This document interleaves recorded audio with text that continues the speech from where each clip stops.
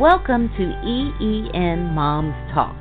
We are going to explore how we are called to care for God's creation, what that looks like for modern moms, and how we can make better choices to protect our kids from environmental harms. Now on to today's episode. Good morning, everyone. Welcome to EEN Moms Talk. I am your hostess, Beth Bond, the director of, excuse me, I've got a frog all of a sudden, the director of women's ministries for the Evangelical Environmental Network. And I always get excited about my guests. I love all the folks who come on the show, but I'm really excited about today's guest because turns out she's right here in Atlanta with me, or at Metro Atlanta at least. And so let me introduce you to Dr. Lindsay Linsky. She is a professor who is called to write for Christ in Creation. She is the author of Keep It Good, Understanding Creation Through Parables, which has been described as a landmark read for every Christian. She serves as an assistant professor and coordinator in the College of Education at the University of North Georgia. She earned her PhD in science education from UGA, and her dissertation focused on environmental education. Lindsay lives with her husband and two small children in Swanee, Georgia, where they attend 12 Stone Church of the Wesleyan denomination. Welcome, Lindsay.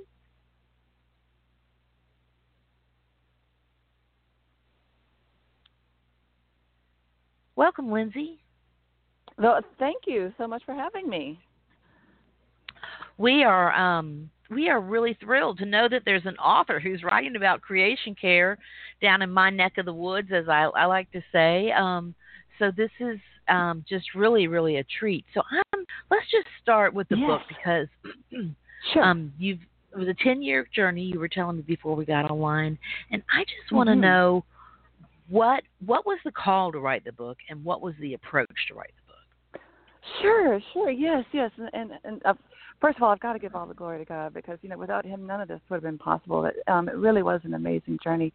I got called to write the book as I was driving home from grad school when I was working on the PhD at UGA, and I was listening to E.O. Wilson's The Future of Life, which is a wonderful book, but it's kind of hard to listen to at times. But the last chapter is very hopeful, and he quoted somebody that said, if the two most powerful forces in the country, religion and science, could get together on the issue, then this country's environmental problems would be quickly solved. And it was at that moment that I had the first epiphany for Keep It Good, which actually I didn't know it at the time. But it ended up being one of the parables, and that was the approach that I tried to take. I tried to focus the book around those, because I had a series of about 8 different, just out of the blue epiphanies of centering on creation care, and so that's why I like to say that Keep It Good is unexpected and atypical, because I really tried to mimic Jesus's teaching style. So, it's unexpected because it focuses on those parables, kind of like Jesus did, but it's also atypical because it's not your normal environmental book. I tried to make it something that the most conservative Christians could comfortably read because it focuses on Scripture, and I really didn't want the readers to feel judged or criticized, and because I do believe that even Christians that maybe kind of eco-hesitant, if you will, or, don't really pay all that much attention to creation, I think their hearts are in the right place. I think that they might just be misinformed. And so I tried to just make that. I didn't want the book to be overly scientific or judgmental. It's just friendly, again, kind of like Jesus's the teaching style, hopefully. And also, whenever you're hoping for a group of people to change something, I don't care what it is, like diet or financial stuff or the way we treat others, the people that are hoping to lead them there have to start with love, and I know that sounds all like kumbaya and warm and fuzzy, but it's true. I mean, even on small scales, like if you want your kids to change behavior, constantly nagging and criticizing them, isn't going to do it. And so I just was trying to take a loving stance that hopefully shows Christians how we miss the mark on creation care. Not all. I know that there are plenty of Christians that have got this down pat, but for those that are still a little eco hesitant, show them how they miss the mark. Well, first of all, you can never go wrong with EE Moms and Starting with Love. That is where That's we right. do all of our teaching comes out of love, and I think that's one of the challenges with the secular world is, I don't want to say they understand love, but we understand love as Christians in a very special, intimate way. Mm-hmm. And so when I dedicated this year, or I picked a theme for this year, and it sounds absolutely insane, we did love and food waste, right? So, we could think intentionally more about love, and then we also talk about food waste. So I'm not going to get us involved in that, but if people want more information, they can go over to the website and check that out. But I love that we love, and I love the idea of this terminology of eco-hesitant. It already tells me that you have a deep insight that's thoughtful, and I already want to read the book. So let's do a quick summary about what we are in the book. Okay. Yes, gladly. So there are three main scriptures that I focus on in the first part of the book that are commonly misinterpreted, and you may have heard them before. So what I'll do is I'll give you the scripture and how it's commonly misinterpreted. So the first is God gave Adam dominion over creation from the book of Genesis, and so that's sometimes interpreted as okay, we've got dominion and we can do whatever we want. And then the second one is God gave us all things for our enjoyment from Timothy. And so that's sometimes interpreted as, okay, so that means we can take as much as we want. And then the third is we'll get a new heaven and a new earth someday, so this one doesn't really matter. I focus in on those three verses in chapters 1, 2, and 3 because we, by interpreting them the way I just described, that's incorrect. I really believe that creation care is very much in line with Scripture.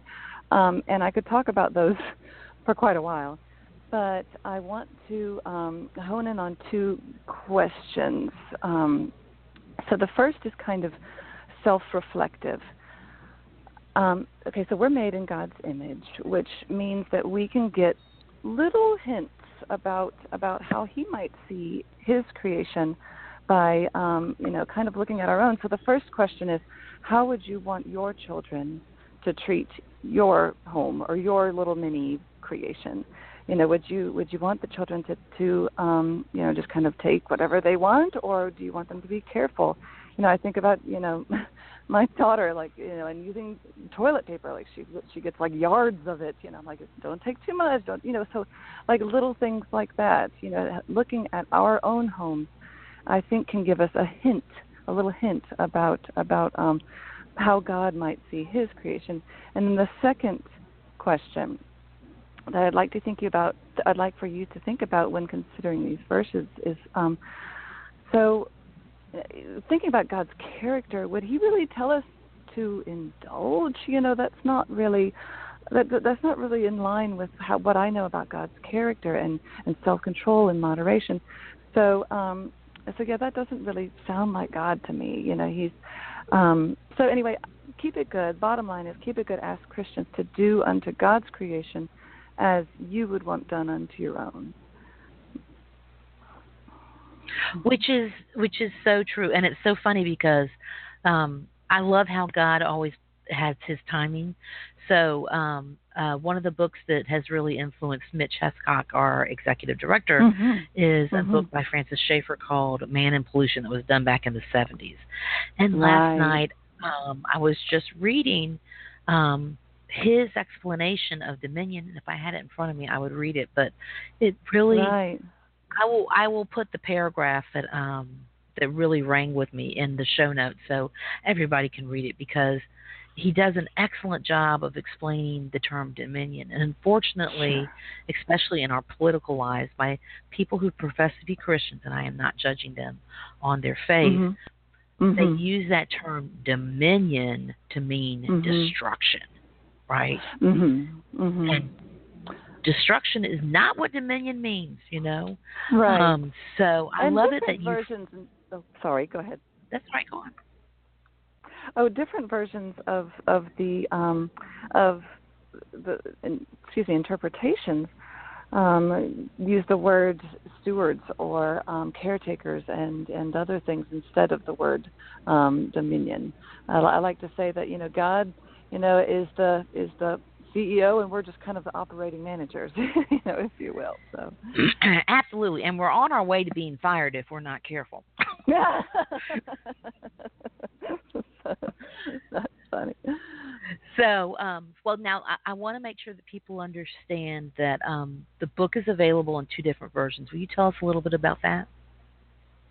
Oh, sure, yes. So I purposefully self-published Keep It Good because I wanted. I really believe in the message, and I didn't even try to pitch it to publishers, even though I've been told that it could be picked up, but I didn't even try because I wanted to self-publish so that I could give it away to churches because that's how much I believe in the message, and so it is in print form, and that's available on Amazon and BarnesNobles.com and also Lulu.com, which was the self-publishing house that I used.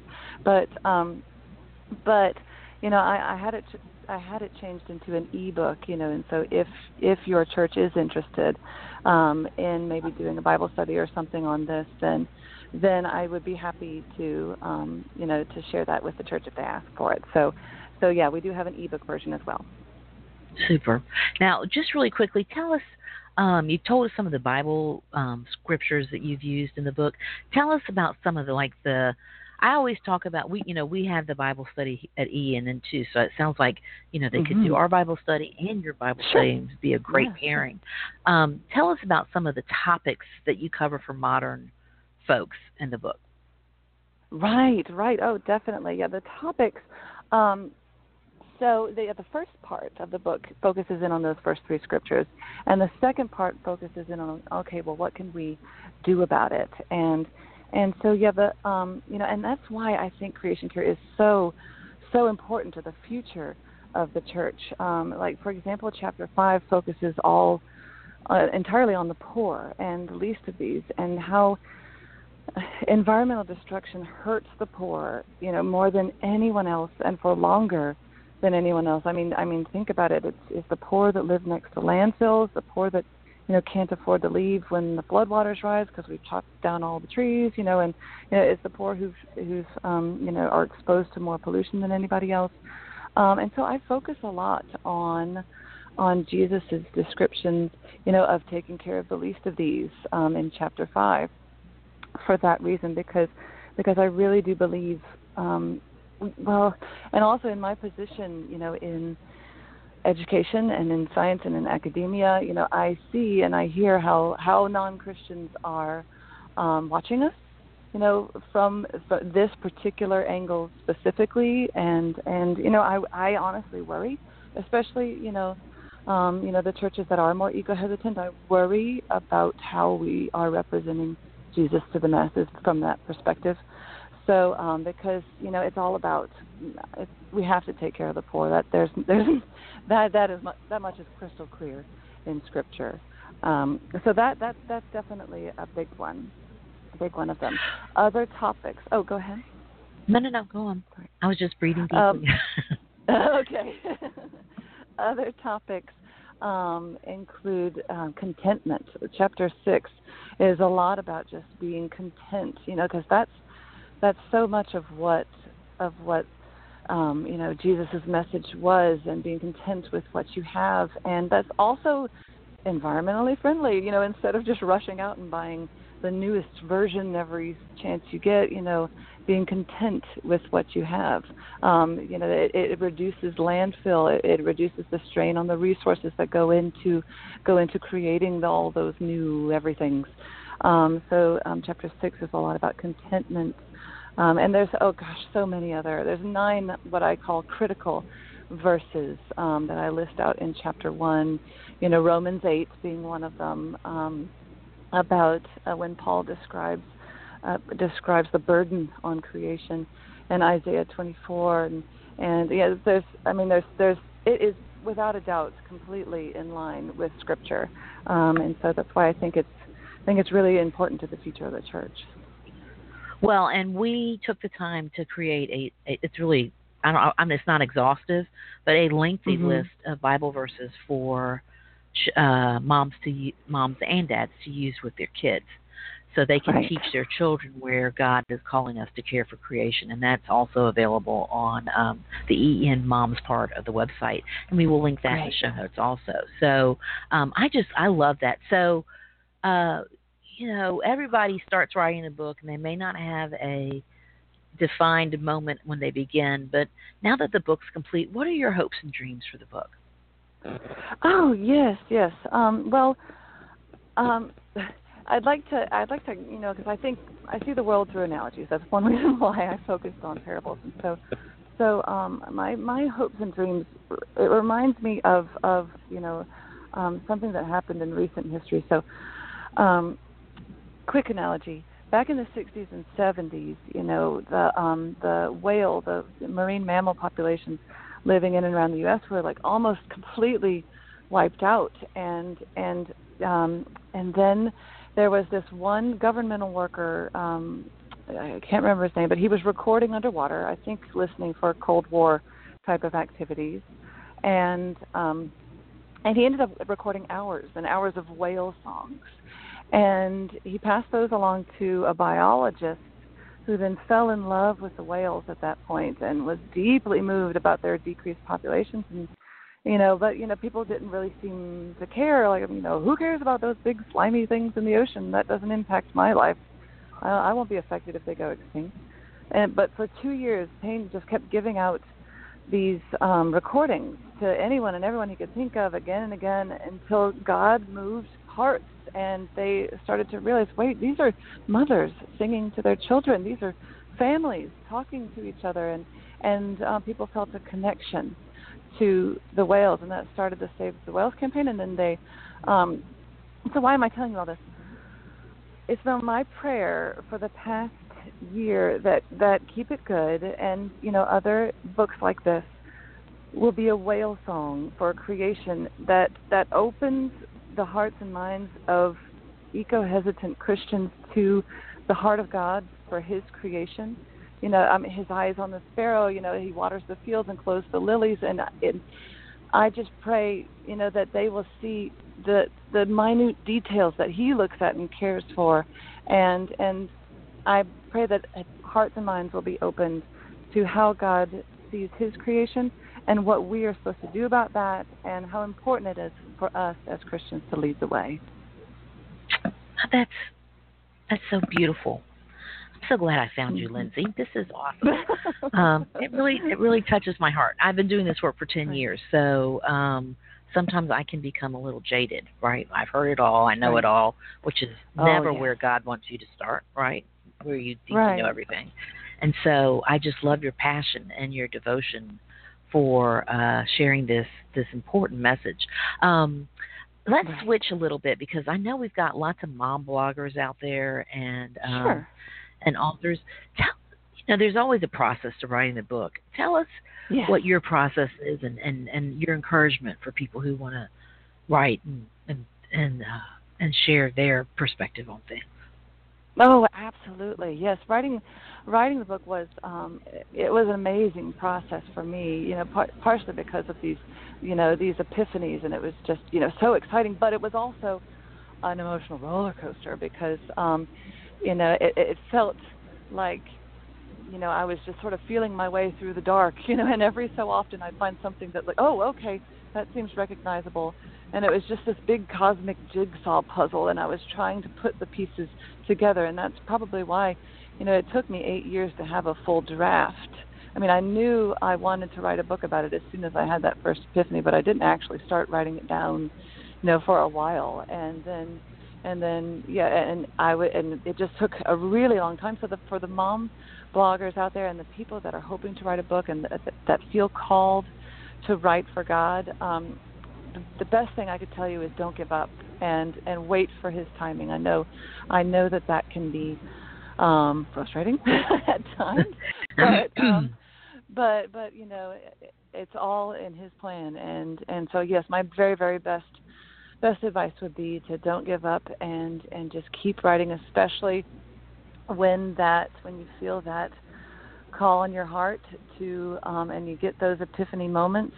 I would keep I kept a pad of paper by my bed, in the car. I wrote a lot of the Keep It Good on the side of 400 driving up to Dahlonega too. So because I would just get these ideas and I would pull over, and so yeah, that'd be my best advice, is just to keep going, keep trusting, keep praying, and God will show you the way. That's awesome. Well, and I know this is a very inappropriate sort of reference, but I was listening to Chris Rock one time talk about his creative process, and what he would do is call himself and leave messages for himself on his phone when inspiration struck, right? So he would, so he wouldn't forget. And I think what you're saying is look, if you're in the car a lot, and those of us in Metro Atlanta, we're guilty. You spend a lot of time in the car. You can have thoughts and then you can forget it, right? And so, however way you're going to do it, not driving, of course, pull over, like you said, correct, or something, and give yourself a reminder. So I think that's great advice. Well, I want us to take a bit of a break, and then we're going to get into sort of more of a more personal side of the conversation. So we'll be right back, y'all. Great. We hope you're enjoying this episode of EEN Moms Talk. If you want to engage more with us, you can follow us on Instagram at EEN Moms. You can follow us on Twitter at EEN_Moms, or you can join our private Facebook group at EEN Moms. Just click to join, and we approve you in the group. If you want to download our free Bible study, hop over to creationcare.org, and you can download it there. We really believe community is the key to everything, so we hope you will make us part of yours. Now, back to our guest. Okay, so we haven't talked about this yet on EEN Mom Talk, so I'm excited about this next little part of our conversation. You boldly wanted to talk about evangelicals, and I admire that because, especially in the political situation we are, there's a lot, we're getting a lot of bad rap in the media. One of the things I've really underscored and learned here, working at EEN Moms, is that people don't understand evangelicals. They just understand what the media says evangelicals are, which drives me insane. So let's just start with, what do you see as Creation Care's role in the future of the evangelical church? Right, yes, and I do think that Creation Care is so critical to the future of the church. One, because of what we talked about a little bit already with taking care of the poor and how we are representing Jesus by taking care of the poor, because we do a great job, we do an excellent job of about spreading that message from Jesus, and about doing the mission work, and we do a really, really great job of all of that, and that's really important. But the fact of the matter is, like it or not, the way we live our lives can affect how much pollution we create, what we throw away, and our choices can have impacts on the poor. Like we said, like they're the ones that live next to the landfills and all of that. So I do think that a full and complete version of caring for the least includes Creation Care, and I do think that's important for the future of the church, especially how we represent Jesus. But also, it's millennials, I say them because even though some definitions include me as millennial, but I don't really feel like it. But millennials would be the other group, because they understand the science, and many of them care deeply about the environment. And I heard a statistic recently that 7 out of 10 millennials take a college's green initiatives into account when picking a school. Because that's I'm in the college world, and they're looking at our green initiatives too. And they, from what I've heard from my students and from many others, many of them don't want to be a part of something that seems to stand against something they care deeply about. And so I really worry about the future of the church, especially in terms of even just putting people in the pews, but just also in terms of their hearts and minds and their need for Jesus. And on the flip side, there are churches doing a lot for creation care. My friend Tri Robinson wrote Saving God's Green Earth. He was a pastor for 30 years, and he talks about when he made the shift to caring for creation. And, because his church, they did this tithe your trash thing, and they did, cell phone recycling to send people to clean up after Katrina, and they did, they had an organic garden where they gave organic produce to a local co-op. And he said that those efforts that they did was like discovering an untapped vein of gold for evangelism. It caught people's attention. It said, your church is doing what? Gosh, that's great. And it helped grow his church. So I do think that creation care is so critical. I mean, and we could also say just, about our own personal health and for selfish reasons and the health of our children for sure. There's reason enough there. But I do think the poor and the next generation of the church are some pretty compelling reasons. Well, and so before we got on, we were talking, that I had been doing this work for 10 years, not necessarily in a faith framework, but, I'm the geeky, swonkiest person that, my father's like, how did I raise this girl? So, the reality of it is there are churches doing a lot of work. And I have heard example after example after example of where pastors are like, it's so amazing. We started doing this work, and our people took paid attention. And I think one of the challenges we have as church, whether we're a mega church or even a small startup church, is we get so focused on Jesus, which is good, but we forget that Jesus needs to go outside the walls. Jesus didn't stay in Galilee. Jesus was, everyone sharing that message of love, and that, we need to, it's very easy to become comfortable inside the church. It's very hard to sort of strike out.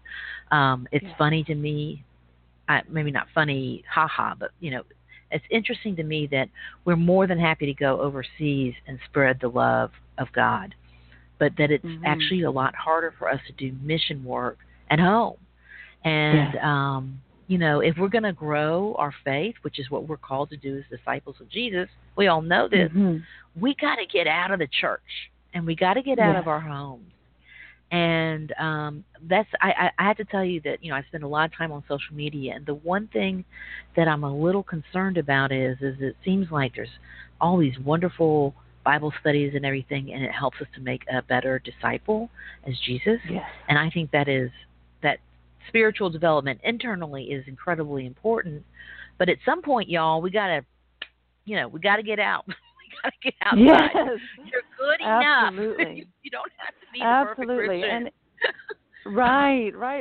And that is so true. And I think creation care is a really effective way of ministering to people who don't want to be ministered to, if that makes sense, because it does catch them by surprise and says, wow, your church is doing more. Like you were saying, it's just amazing. So yeah. So, and I went to like USGBC, which is the United States Green Business Council. I've been to their conference 4 or 5 times, and they spent an entire, and look, this is a nonprofit, business-oriented conference, and they spent an entire morning talking about how to green your buildings, and had all these amazing sort of stories of just from the standpoint of like really starting to green your building, and what happened to churches that sort of adopted that. So not, I mean, Yes. one of the things that's important for me is like we need to be a good steward of our tithes. And Yes. if a good steward of our tithes does not include thinking about how we're using electricity in our churches, that's not Oh, being a good absolutely. steward of our tithes. Now, I'm not going to get involved in Georgia politics. We can talk about that offline. But there is a Right. huge portion to this for Georgia politics. And, Mhm. I'm just like, if we're not teaching it in the church, where are Right. we gonna, where are we gonna teach it? So, Right. okay. And So clearly, this that's is one of my interesting. Oh, go soapboxes. ahead. No, that's okay. Go Right. on. Right. Yes. And that's interesting because there are more and more of us, even here in Georgia, that are rising up. And I know Bill Brown over on the Columbia Theological Seminary. They're not evangelical. I think they're Presbyterian. But yeah, they've converted much of their campus into like a green campus, and they're actually having next week. I'll be speaking on a panel. They're having seminary faculty come to learn about how to help their seminarians be more environmentally friendly, and to help, because people are coming. People see these things on the news. They hear about these things, and they want to come to their pastors and hear answers. And I do think, about the future, and there's people are worried, and so I do think it's important that pastors be equipped to be able to have those conversations, and to give them, Absolutely.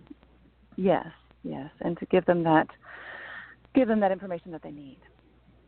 Well, ironically, I live walking distance from Columbia Seminary, so I have seen all Oh, their lead buildings go up, and I may yes. ask to sneak in if my schedule permits to hear that discussion, because one of the things I think that is really a challenge, and my mother went to Asbury, which is um, conservative, and a lot of Mhm. Wesleyan pastors are trained at Asbury, and it is not part of. Now she's been there 100 years ago, so I'm sure it's more so. Sure. But still, for Sure. most people, it is not part of the curriculum. And Yes. if we're not teaching it in the seminaries, then how do we expect pastors to be equipped to sort of lead this conversation within their churches? So Absolutely. I'm really excited that you're doing that, and I'm going to get some information from you afterwards, and hopefully I can sneak in Great. and Great. listen. Yes. So, Great. now tell us if someone listens to this and the Holy Spirit moves them, which I'm always excited to see. Uh, tell them what some of your first steps in regards to tackling this with the church. Absolutely. Absolutely. Well, I guess you know one thing that kind of I'd like to start with like a little bit of a pep talk, if you Good, will. yay, we love that. Yes. So, because I really want to emphasize that evangelical church is ready for this. It's ready for creation care, even here in the South, even in the Bible Belt. One of the most encouraging things I read recently was Sabrina Danielson. She's a professor in Pennsylvania, I think, and she wrote an article on shifting environmental beliefs among evangelicals, and she analyzed magazine publications, Christian magazine publications, for about 30 years, and she also analyzed a kind of a meta-analysis of 8 different research studies that show that that culture war, the so-called culture war between the church and the environmental movement, is a myth. I mean, sure, there's some political elites that have very loud opinions against creation, and they broadcast those, but the vast majority, have no problem and would have no problem with green initiatives in a church. And so that's why at the end of Keep It Good, I try to challenge pastors to, just put out one recycling bin with a comment box next to it, and just see if you get more, positive comments than negative. Or you could take it a step further and survey your congregation, and it could be about a number of different topics, and just survey your congregation. And I a scale of 1 to 10, how much does this matter to you, or something like that, and I really think pastors would see the vast majority of their congregation is perfectly fine with this, and especially, you know, since with the effects on the poor, you know, it comes a point where you just have to tell the naysayers, because yeah, there are going to be some, but I mean, I think there has to be a point where you tell the naysayers, you know what, tough. So, but. And also, just one last thing with the pep talk that I wanted to mention, you know, because there are also, I know, people, you know, that might equate creation care with, that's science. You know, science is against the church, and so we can't buy into that. And, you know, if you think that there might be people like that in your church, you know, if you're a pastor and you're worried about that, then I would encourage you to check out my new friend. His name is Cy Gart. He was an atheist for most of his life, and he was an incredibly gifted scientist. Oh my goodness! Like, he's written 200 different scientific journal articles, and I can't tell you how hard it is to get just one. And he taught in these prestigious universities, and I mean, he was Mr. Science. And it was the scientific pursuits. It wasn't a pastor. It wasn't a traumatic life experience. It was his scientific pursuits that led him to see, by the data in his science, that science doesn't have all the answers. And he has just become the most beautiful, amazing, just megaphone for Jesus. And his Twitter feed is just incredible. I mean, his tweets just go viral. So I would recommend people that are hesitant for that reason to go check out Cy. And yeah, because I do think that would be that's a good, you know, place to start in terms of a pep talk. Yeah. Well.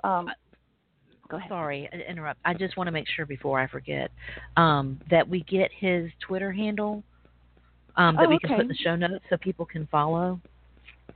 Sure, absolutely. Yeah. I want to double check, but I believe it's at SYGARTE at Cy Gart. Great.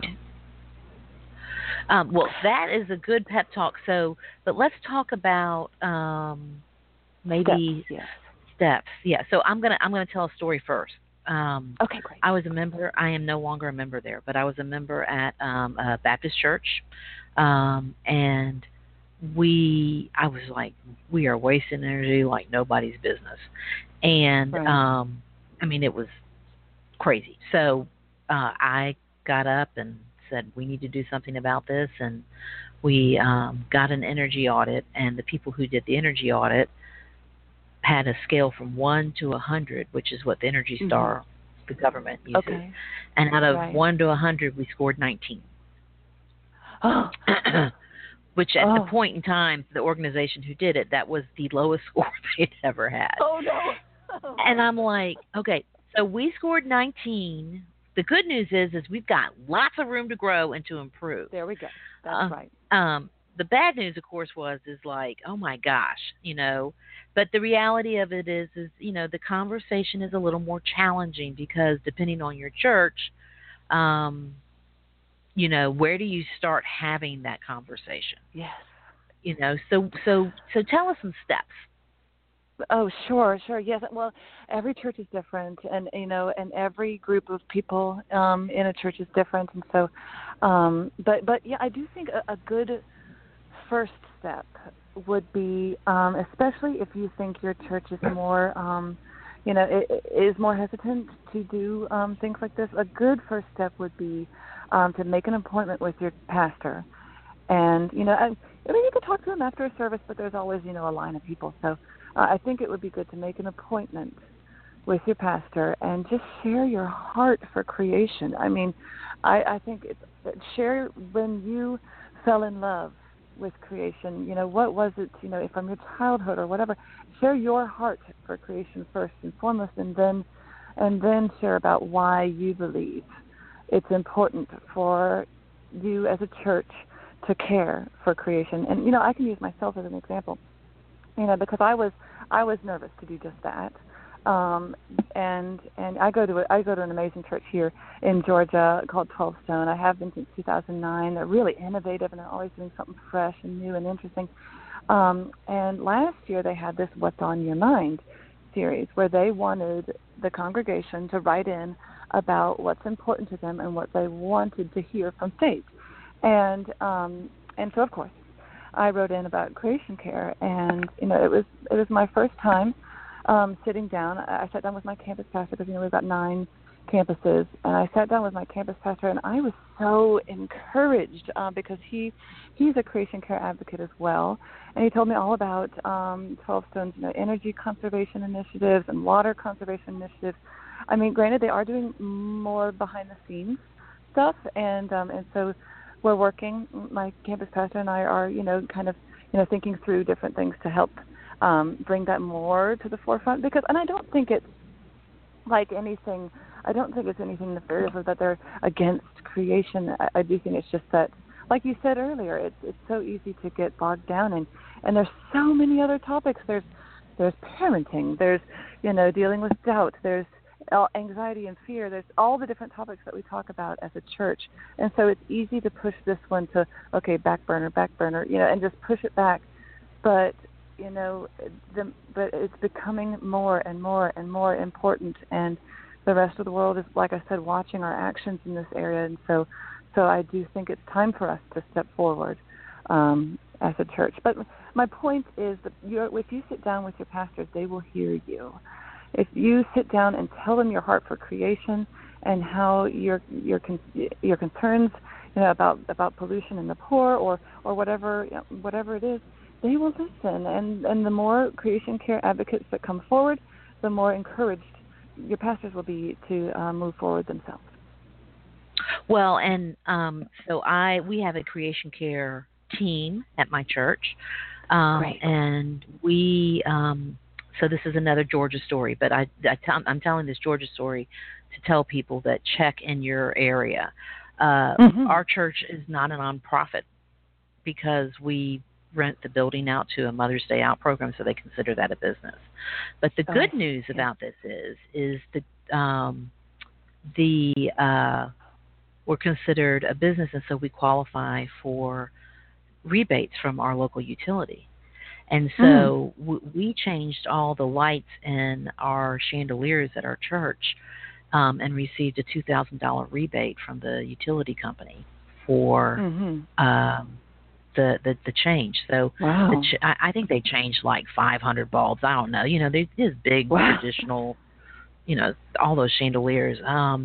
But so I think it ended up costing like $1,000 to make the change after we got the rebate. So there's plenty of options around there, and I will just tell you, especially if you're in Georgia and you want some ideas, I am happy to come talk to your creation care team or give me a buzz, and because I am not a theologian. I love digging into the scriptures, but I'm not a theologian. But I am geeky wonky when it comes to tangible things you can do at your church. So so that's really great. Well, wow, we've really gone. I want to make sure we talk about motherhood. So we're going to – can you hang with me a little bit longer, because this has just been such a great conversation. And I want to hear what you're doing with your family. So let's switch over and how are you fostering a love creation in your kids? Right. Yes. So my kids are younger. They're 5 and 2. So we're working on a little bit of a smaller scale. And I'm a busy mom. I got a full-time job, and with 2 small kids, and then also because a lot of these creation care initiatives are things that I have to do on the side, and so I really have to balance my time and make sure I get the most bang for my buck. And so one thing that I try to do is pay attention to research and make sure that what I'm doing will have a lot of bang for my buck with my kids, and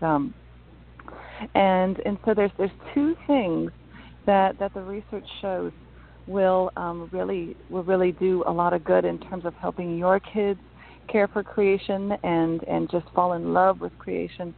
And I got to give credit to Karen Wood of the Captain Planet Foundation for showing me these research, because it's so great So the first is just to get your kids outside in just wild nature. I mean, kids really need a library of positive memories, exploring wild nature, because, just taking them to parks is good, and being outside in the backyard is good too.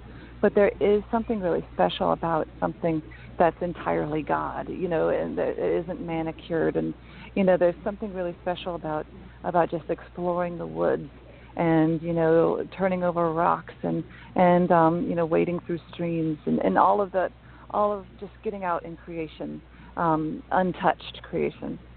And that there have been longitudinal studies that show that those type of memories on children have major impacts in terms of how they perceive creation as adults and how they their environmental behaviors as adults.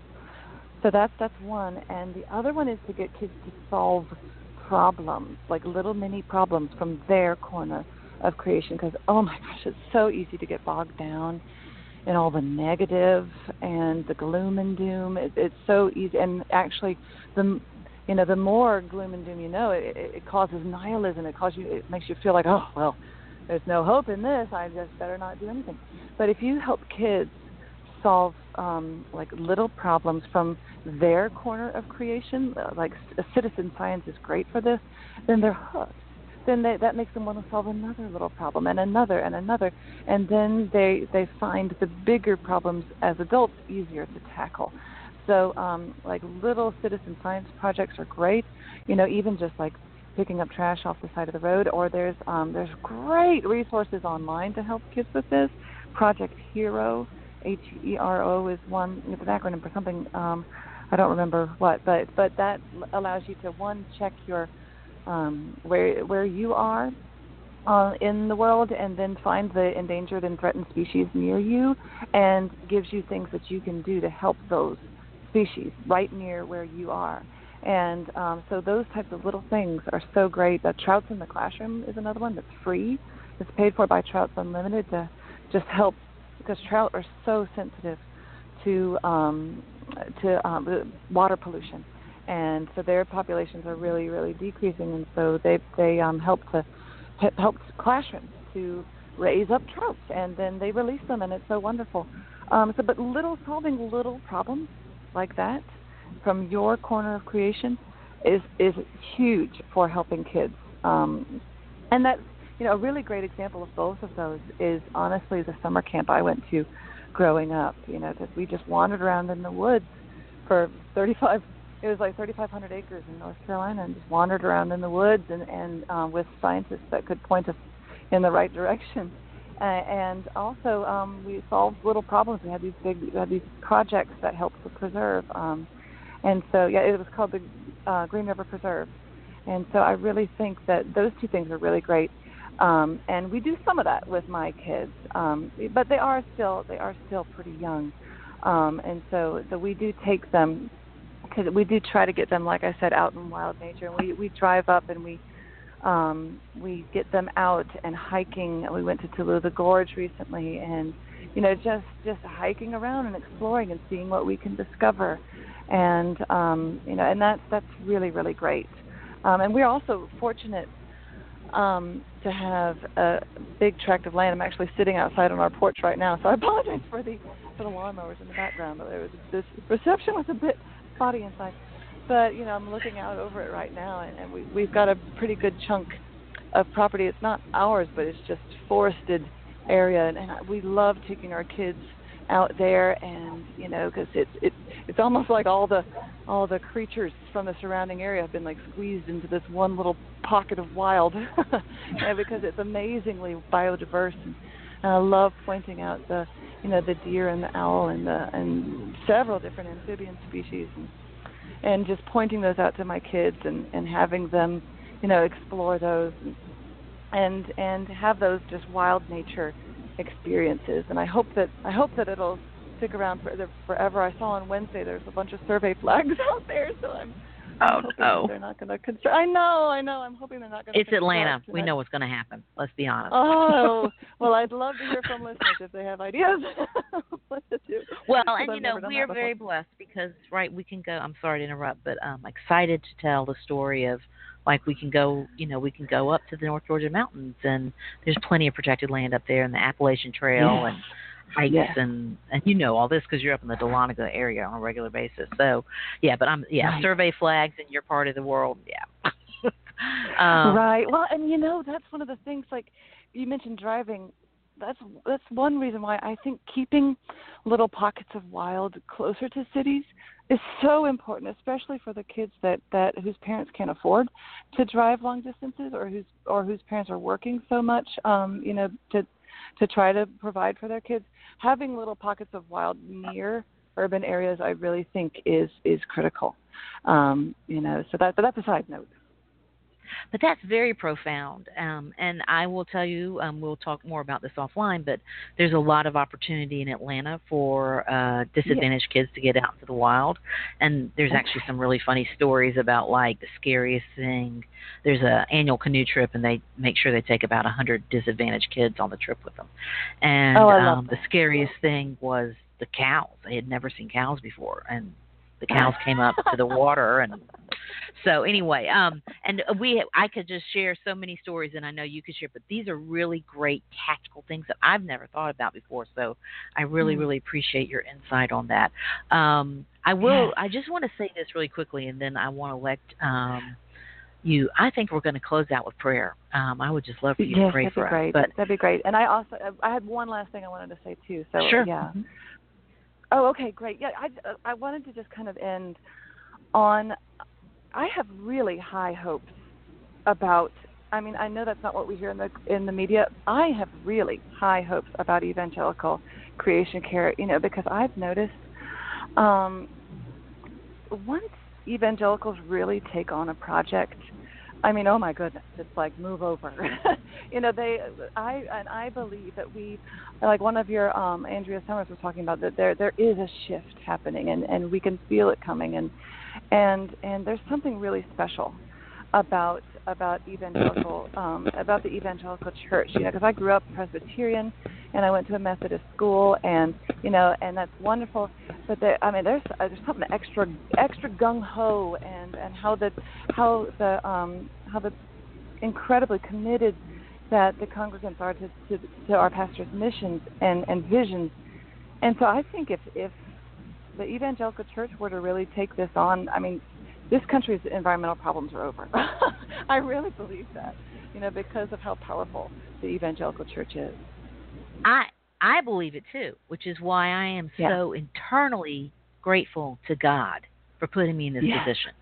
I mean, I could be better, right? Progress, not perfection. But I am so grateful to God. Me too. Because, I spent a lot of time in my professional life before I got to EEN with the secular environmental community.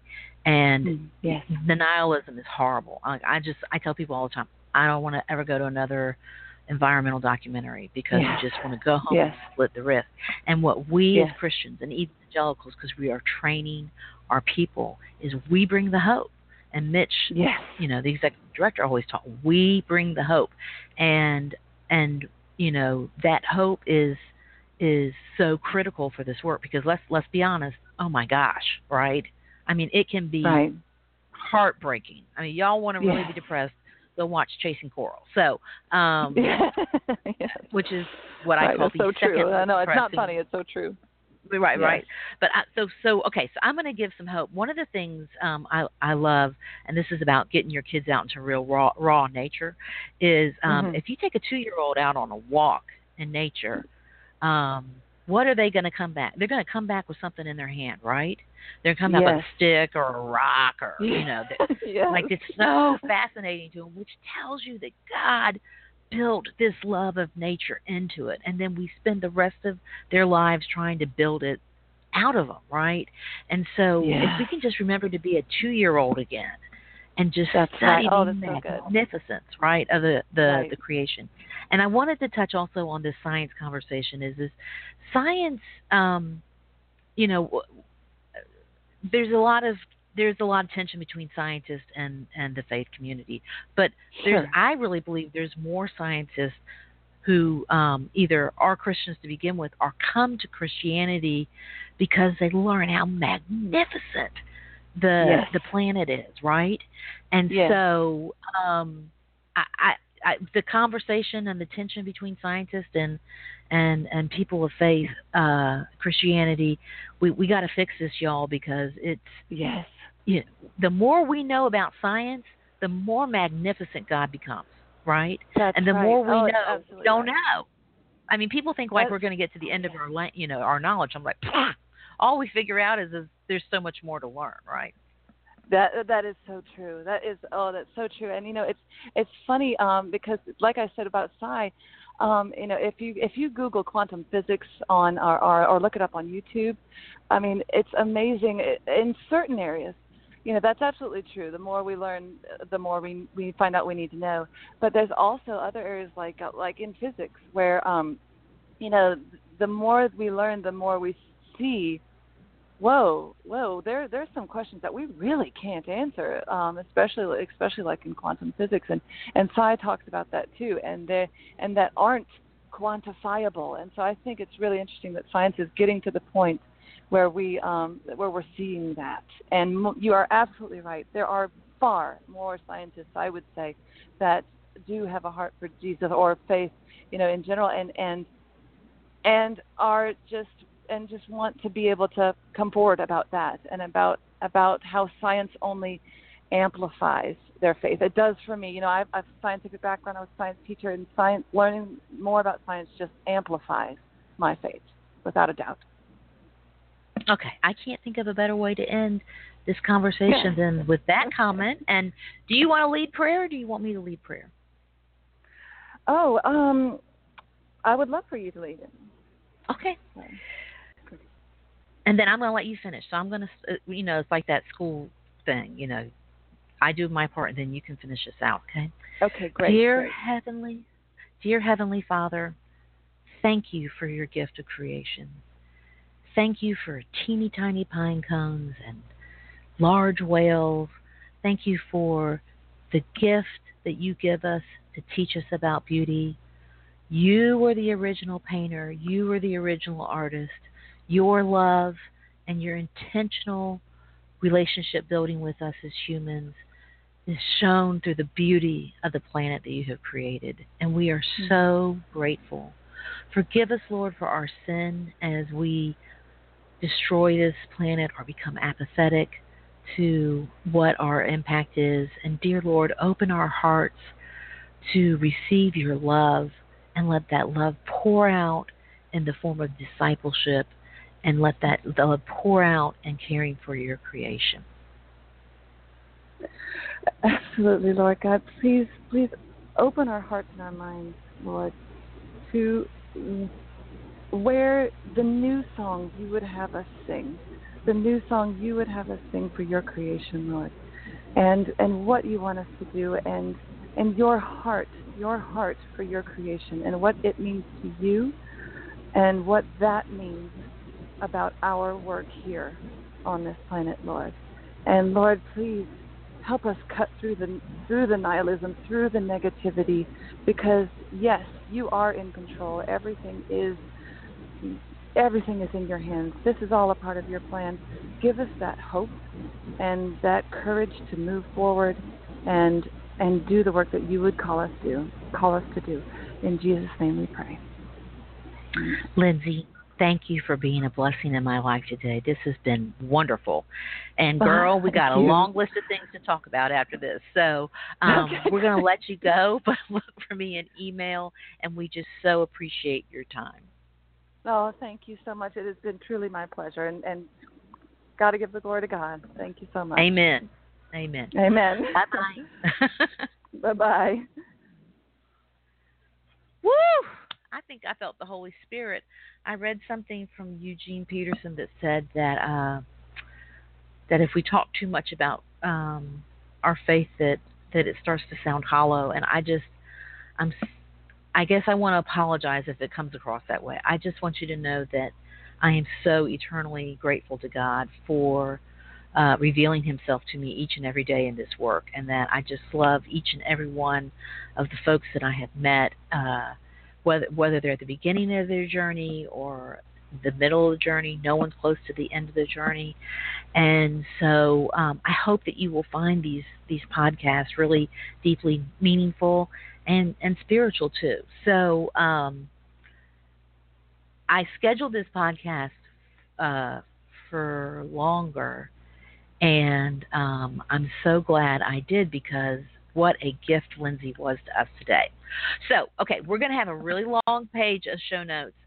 For those of you who are listening on iTunes or Stitcher, you can find the show notes on, if you go to creationcare.org and then click on the tab that says EEM Moms, you'll see EEM Moms Talk. And we have all of our podcasts there, so you can get the show notes. Lindsay gave us so many great resources, and really excited about that. So we will. I'm going to have to go back and listen and get all the resources for us. And then next week, we will look forward to having another guest that hopefully will touch you to care for God's creation. And if you would like to be a guest, I want to say this because this is really important. There's so many people who are passionate, and Lindsay's right. We don't. I mean, rank and file people are passionate about this. I want to talk to rank and file. So if you're passionate about the show, shoot me an email at beth@creationcare.org, and we would love to have you on as a guest so you can tell us about how you're caring for God's creation. We're signing out, and we'll see you next week. Thanks for listening to this episode of EEM Moms Talk. You'll be able to get more information on our website at creationcare.org, and we hope that you will like and subscribe to these podcasts on iTunes or your other favorite podcast player.